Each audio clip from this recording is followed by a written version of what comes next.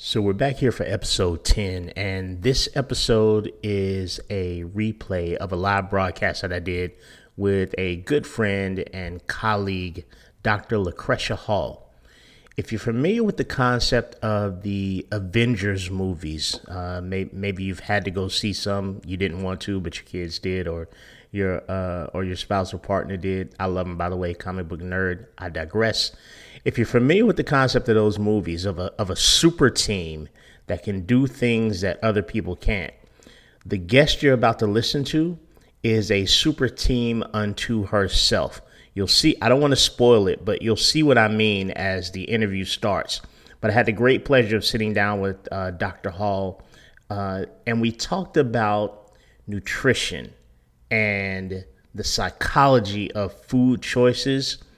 And we dove into like eating disorders, disordered eating. Anyway, this is a really insightful episode. I think you're going to love the conversation, and I believe you're going to learn a lot in a very short period of time. So tune in, enjoy the show. Thank you for being here. Dr. Lucretia, thank you for coming on, number one. I appreciate you. Tell the people who you are. So I'm a psychiatrist, and I'm a board-certified psychiatrist. I trained in child psychiatry, general adult psychiatry, forensic psychiatry, and I'm board-certified in addiction medicine. So I try to use all of that training and all those different kinds of things to inform the way that I do my practice. And so some of my specialties are eating disorders, trauma, addiction, personality disorders. So I am in private practice. I have my own private office, and I have a lot of patients that I do therapy. I am one of the old school psychiatrists that still do psychodynamic psychotherapy. And so I utilize a lot of modalities to try to manage and change behaviors. And I also use a lot of fitness and nutrition to try to work with my eating disorder patients as well, because that is such a huge aspect of what it is that we're doing. And aside from the eating disorders, just my regular general psychiatry patients in terms of trying to promote wellness and trying to kind of heal themselves from the inside out. I mean, I am a physician, so I do prescribe medications, but I do try to look at all of the various ways that I can help the patient kind of accomplish their goals and then reach their best self, so to speak. I love that. And I want to dive into something that I've never gotten to ask you this before. The forensic piece. I know it doesn't have a whole lot to do with what we're doing here, but when I hear forensics, I think about detective shows. I think about Rosewood, great show, by the way. You know, I think old school shows. I remember there was a show with Bill Cosby and Yassine Bey, Most Def, where Bill Cosby was a forensic psychiatrist or psychologist. Right. Like, are we talking about trials and investigations? Is that what you mean by forensic psychologist? Yeah, that is part of it, right? So there's both the criminal and the forensic aspect of it, right? Given that I live in Canada now, I don't really do much criminal work anymore because just the way that the system is set up. So I do a lot of civil forensic cases. So that would include personal injury, malpractice, someone suing something and they're claiming like psychiatric injury or something like that. So then I evaluate the patient, communicate back with the lawyer, look at all the records, and then in certain cases I will go to court and testify as the expert witness. And that's kind of what I do on the side. Man, I could have named this Law and Order Special Nutrition Unit. Like, I missed an opportunity there. I'll never get that back. I could maybe still do it. That's so interesting to me. That's great. Yeah, it's so you've got so many facets to what you do. So the second question that's just, it's normal for me to ask the second question because I love talking to people, as you know. What brought you to that place? Like, what got you into that line of work? It's kind of funny. I mean, I went to undergrad thinking that I wanted to be a pediatrician. That was my goal. I went to college and I was like, I'm going to be a pediatrician. I majored in biology. And then in my second year, I realized, wow, I hate the study of life. Like, I hate this class. Right. So I was like, that's fair.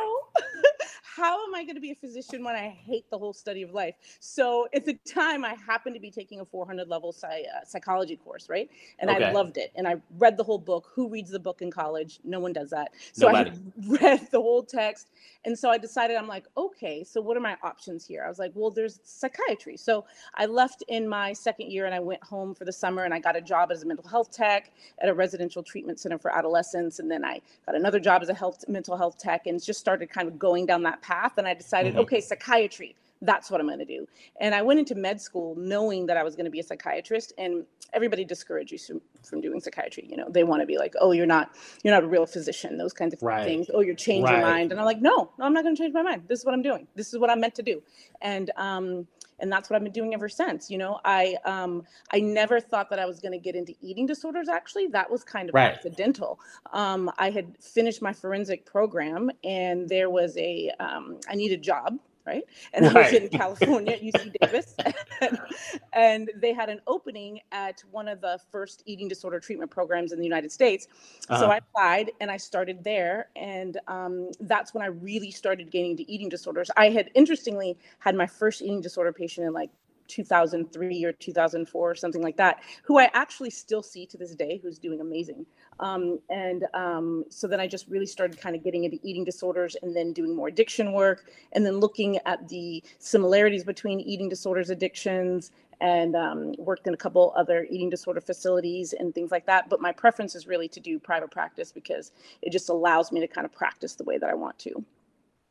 I love that. So I want to get into the conversation that's going to help the women that are in this group. Because as I'm sure you might imagine, my certifications are in, nutrition and in exercise, corrective exercise specialists, some things like that. But eating is such a big part of wellness in general.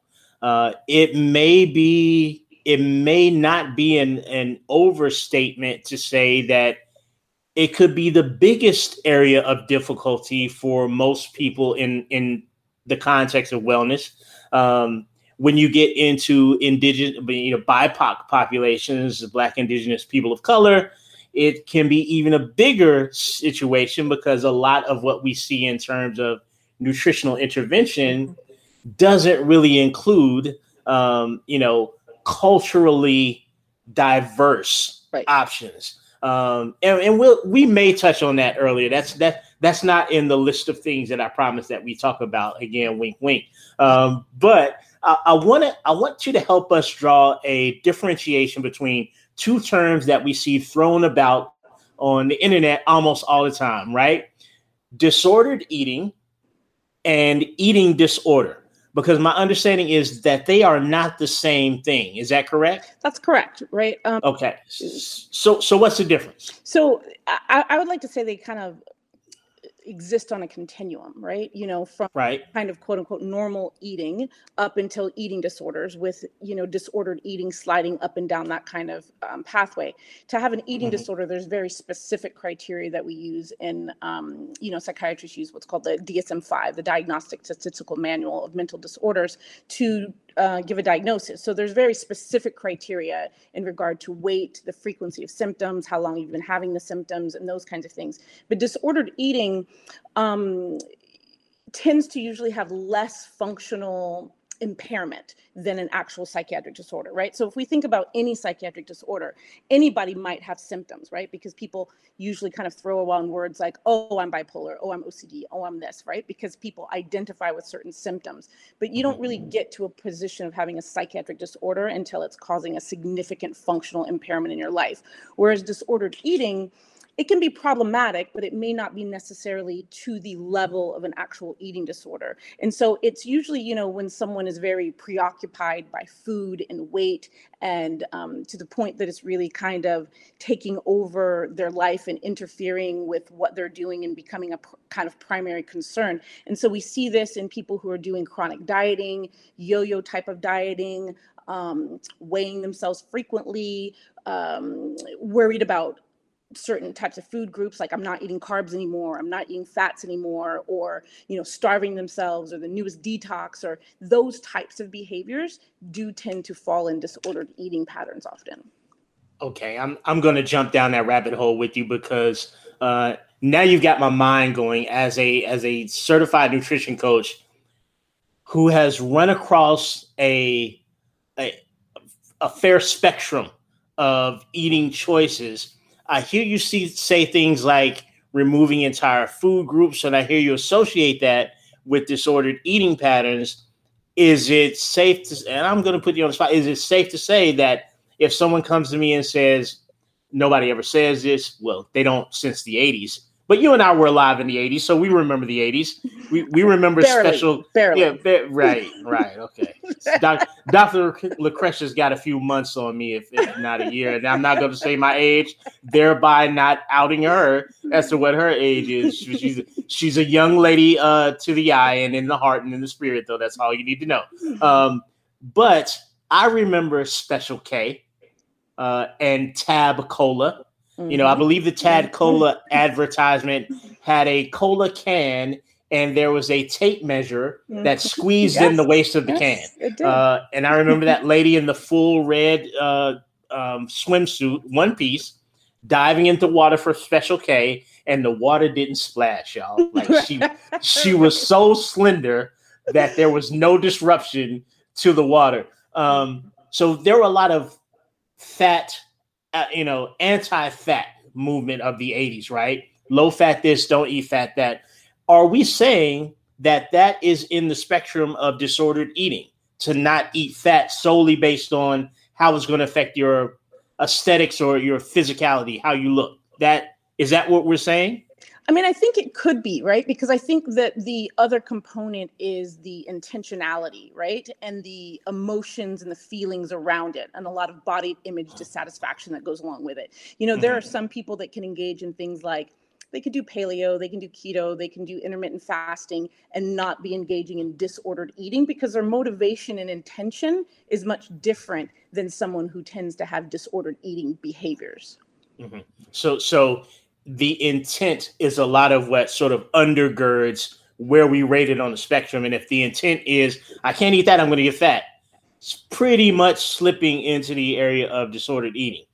Absolutely. Because, when someone says, oh, I'm going to get fat, okay, that could be a legitimate non-disordered concern because I'm a female. We think about our bodies and, sometimes you're concerned, but to the point that it starts spilling over and interfering with your life. And if your mood and self-esteem and the way you interact with people are significantly affected because you think you're fat or you think that your aesthetics are not appropriate, then we're kind of starting to slip into that disordered eating pattern, right? Like I can't go here. They're going to see me.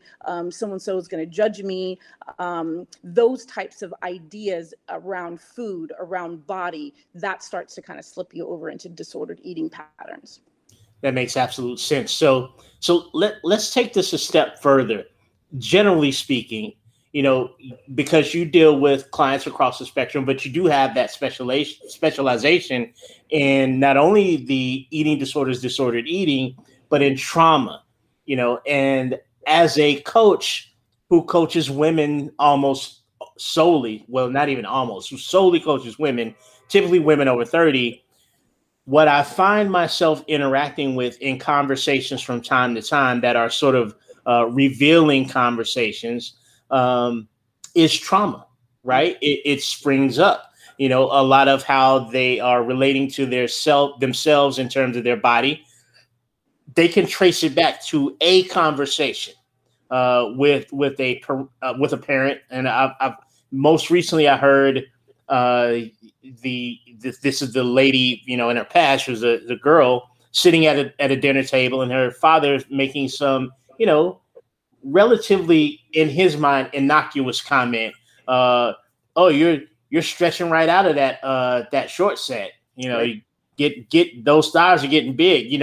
Right. Not understanding where the perception of that comment would lead his daughter to, and not being malicious in any way. Mm-hmm. So my question is, and this is a broad, layered, deep question. Take your time with this. I know it is. I'm doing this on purpose because I'm a hater. My question is, how does psychiatry fit into a person's nutritional choices and or identity? Like, is there how big is that influence in your mind? And answer in whatever way you feel. Yeah, I mean, I think at first thought, most people don't assume to make the connection with psychiatry and nutrition. But I mean, on one hand, there is a huge, movement for nutritional psychiatry. So there is a place where people are looking at the food, the effects of food on behavior, mood, and those kinds of things. But when it comes to the traumatic piece, right? Most of my eating disorder patients, my patients with eating disorders, have statements like that, that, so-and-so made this comment and then it stuck with them all their lives. I looked over and my legs were bigger than my mom's and I felt that was wrong because I'm younger than her. And so I've been trying my entire life in order to, decrease the size of my legs, or somebody makes this comments like, oh, you're quote unquote Piggy as a pet name or something like that. And then people start to internalize that. So when you already have some baseline issues, right, whether it's traumatic or self-esteem or something's going on in the family or school, and then somebody makes this kind of pairing to tell you, oh, this is the reason, or this is a reason why you're not good enough, then in attempting to kind of repair your self-esteem, then focusing on food could be one of those ways to try to improve it. Because, a lot of people will say, I got a lot of praise when I lost weight, or I got a lot of feedback from my parents and they're like, oh, you're doing a really good job. So then you get that kind of dopamine hit, right? You get that external validation that makes you want to keep moving forward and reaching that goal. But if your underlying issues of your self-esteem and your idea of who you are isn't quite solidified yet, then you can continue to look for this external validation, and it can start to play out in food. I always say that eating disorders, or addictions for that matter, are not about food or the drug. It's really about the underlying issue, and it's manifesting itself in those ways. I love that answer because it's something that I've asked before in formats where we are both co-moderating a room. And I'll ask it here in front of the people that are listening and the folks that come later. And I know they're going to view this on the replay. Do we see that? And this wasn't anything that we talked about beforehand, but we've had the conversation before.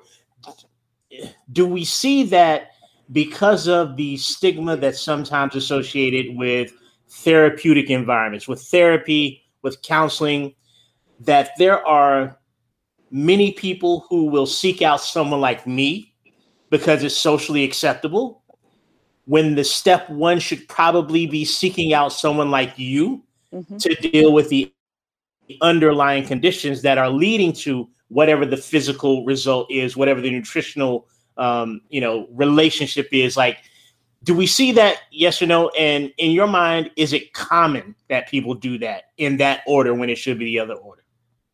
I mean, I think it is common. I mean, a statement that I make often about therapy is a lot of people come to therapy to feel better, not to get better, right? And because they don't necessarily understand what the underlying issue is. So if you're looking at some external source to make yourself feel better, and you think like, oh, if I just lost weight, or if I just toned up, then I would feel better. So then that whole perception of it would make someone go out and seek a personal trainer first, or go on a diet, or, buy the newest shake or detox product, that then externally, if I can do all these things, then I'm going to feel better about myself. But the truth is that, given that the issue isn't about food or body, there's never an end point, right? So that's how you can end up continuing to lose weight and lose weight and lose weight and never feel okay, because the issue wasn't ever body in the first place, right? This podcast is sponsored by Fitness Jones Training. If you're a woman over 30 who wants to build her healthiest body and her healthiest relationship with food, and if you're ready to ditch diet culture, no weighing, measuring food, no calorie counting, and no excessive cardio bouts night after night, then Fitness Jones Training may be the solution for you. Feel free to contact us on Instagram at Fitness Jones Training, or via email renjones@fitnessjonestraining.com. We'll see if you might be a good fit for our programs. Back to the show. I'm sitting here and somebody says, I want to lose 15 pounds, or I want to get back in my size 6 jeans, or I want to be able to do 10 push-ups, strict form. And I'm like, bam, bam, bam, bam. And I'm like, there you go. I solved it. And they're like, it's just not working for me. And now I'm coming to understand that those underlying issues, which are out of my scope of practice, but I ran into that a lot early on, and it was actually challenging for me to wrap my mind around. Well, we did all the stuff. Why aren't you happy? And I'll ask your professional opinion in this way, and we'll be closing out soon. But it's not something that I had anticipated asking you. What's good language for a coach in that situation, like myself, who is not working on that side of wellness? What's a simple, good way to be compassionate and concerned, and then say, over to you, Dr. Lucretia.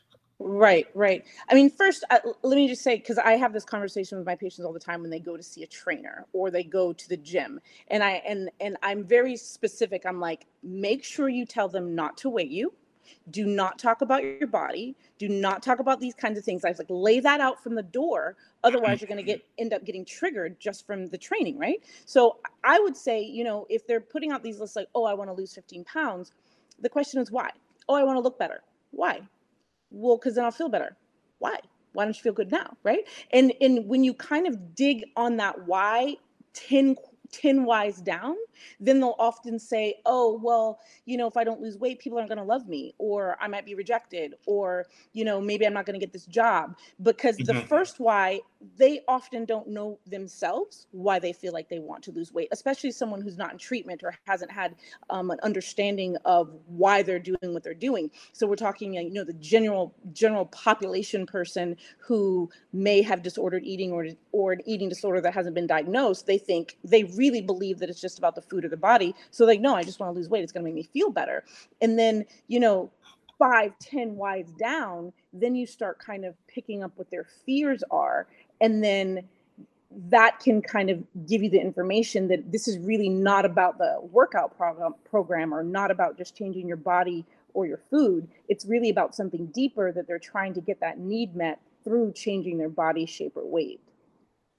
Yeah, that's such a valid point. I mean, there's so many layers. There's many more layers than what this 30 minutes will allow us to dive into. But I hope that we've given people a sort of a surface level understanding, if nothing else, of just how intertwined what's happening in the mind and what's happening with your body and your food choices can be.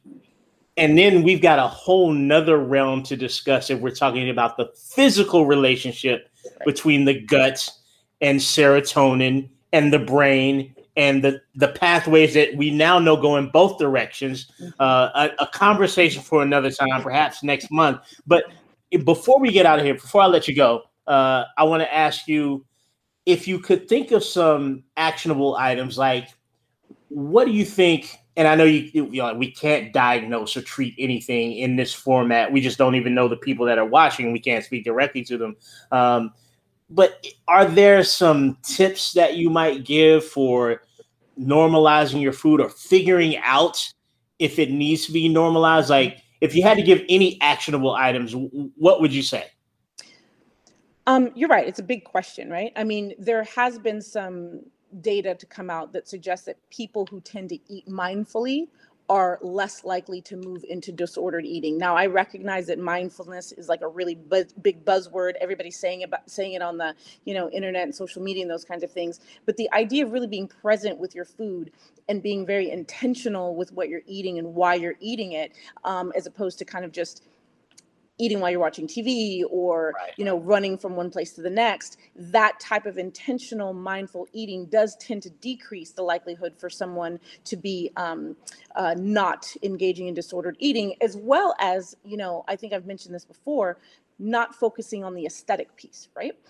This to have a really bigger, broader goal. Like, aesthetics is fine. People like to pay attention to their aesthetics, but if that's the main goal, that's one of the things that is more likely to allow you to do things that are not in your best interest to reach your goal versus wellness being under the goal. I try to tell my patients, let's focus on this, and all of these other things that you think that you want to happen will trickle down. and will change along with it. But if this one particular thing is your goal, then you will mess up your whole body health physiology trying to reach this one goal. And then you finally get it, the number on the scale is lower and you still feel miserable, right? So the idea is wellness. Then under wellness, your aesthetics may change, your mood may change, all of these different things may change as well. I love what you said about the cascade, the trickle down of things extending from wellness. There's a great quote, and I believe it's an economics law. It's called Goodhart's law. And the law says that when a measure becomes a goal, it ceases to be a good measure. And I always immediately I almost immediately put that together with weight loss, office pools for weight loss, right? You know, it's January, we're going to get healthy at the office. So we're going to have a weight loss challenge. Right. Whoever has the most significant weight loss at the end of January, they're going to get this pot of $500. Right. Losing weight is not the goal. Health is. Right. Weight can be a measure of health. It's rarely accurate, but it can be. But when you take that measure, weight, and make it a goal, which it shouldn't be, it ceases to be a good measure because people do batshit crazy things to get the scale down in January to win that $500. So I love that you said that. Dr. Lucretia, tell the people where they can find you. What's the best way to reach out to you if they need to? Probably the easiest way to get me is on my Instagram. So my Instagram is Dr. Fitgame at Dr. I think it's .Fitgame. I think it's dot. Yeah, I think it's at Dr.Fitgame. And you can DM me there, and then I will be happy to respond to whatever questions you have. Hey, thanks so much for listening to the podcast. Please feel free to leave me a review. Those reviews really help me, especially since I'm starting out. And subscribe wherever you listen to podcasts. And also tell a friend. And if you listen to the podcast, you got some information from it, don't hesitate to tag me on social media with a screenshot of the podcast on your phone. Send me a question, Ren Jones at fitnessjonestraining.com. I'd love to answer some questions for you, interact with you. Until next time, have a good one.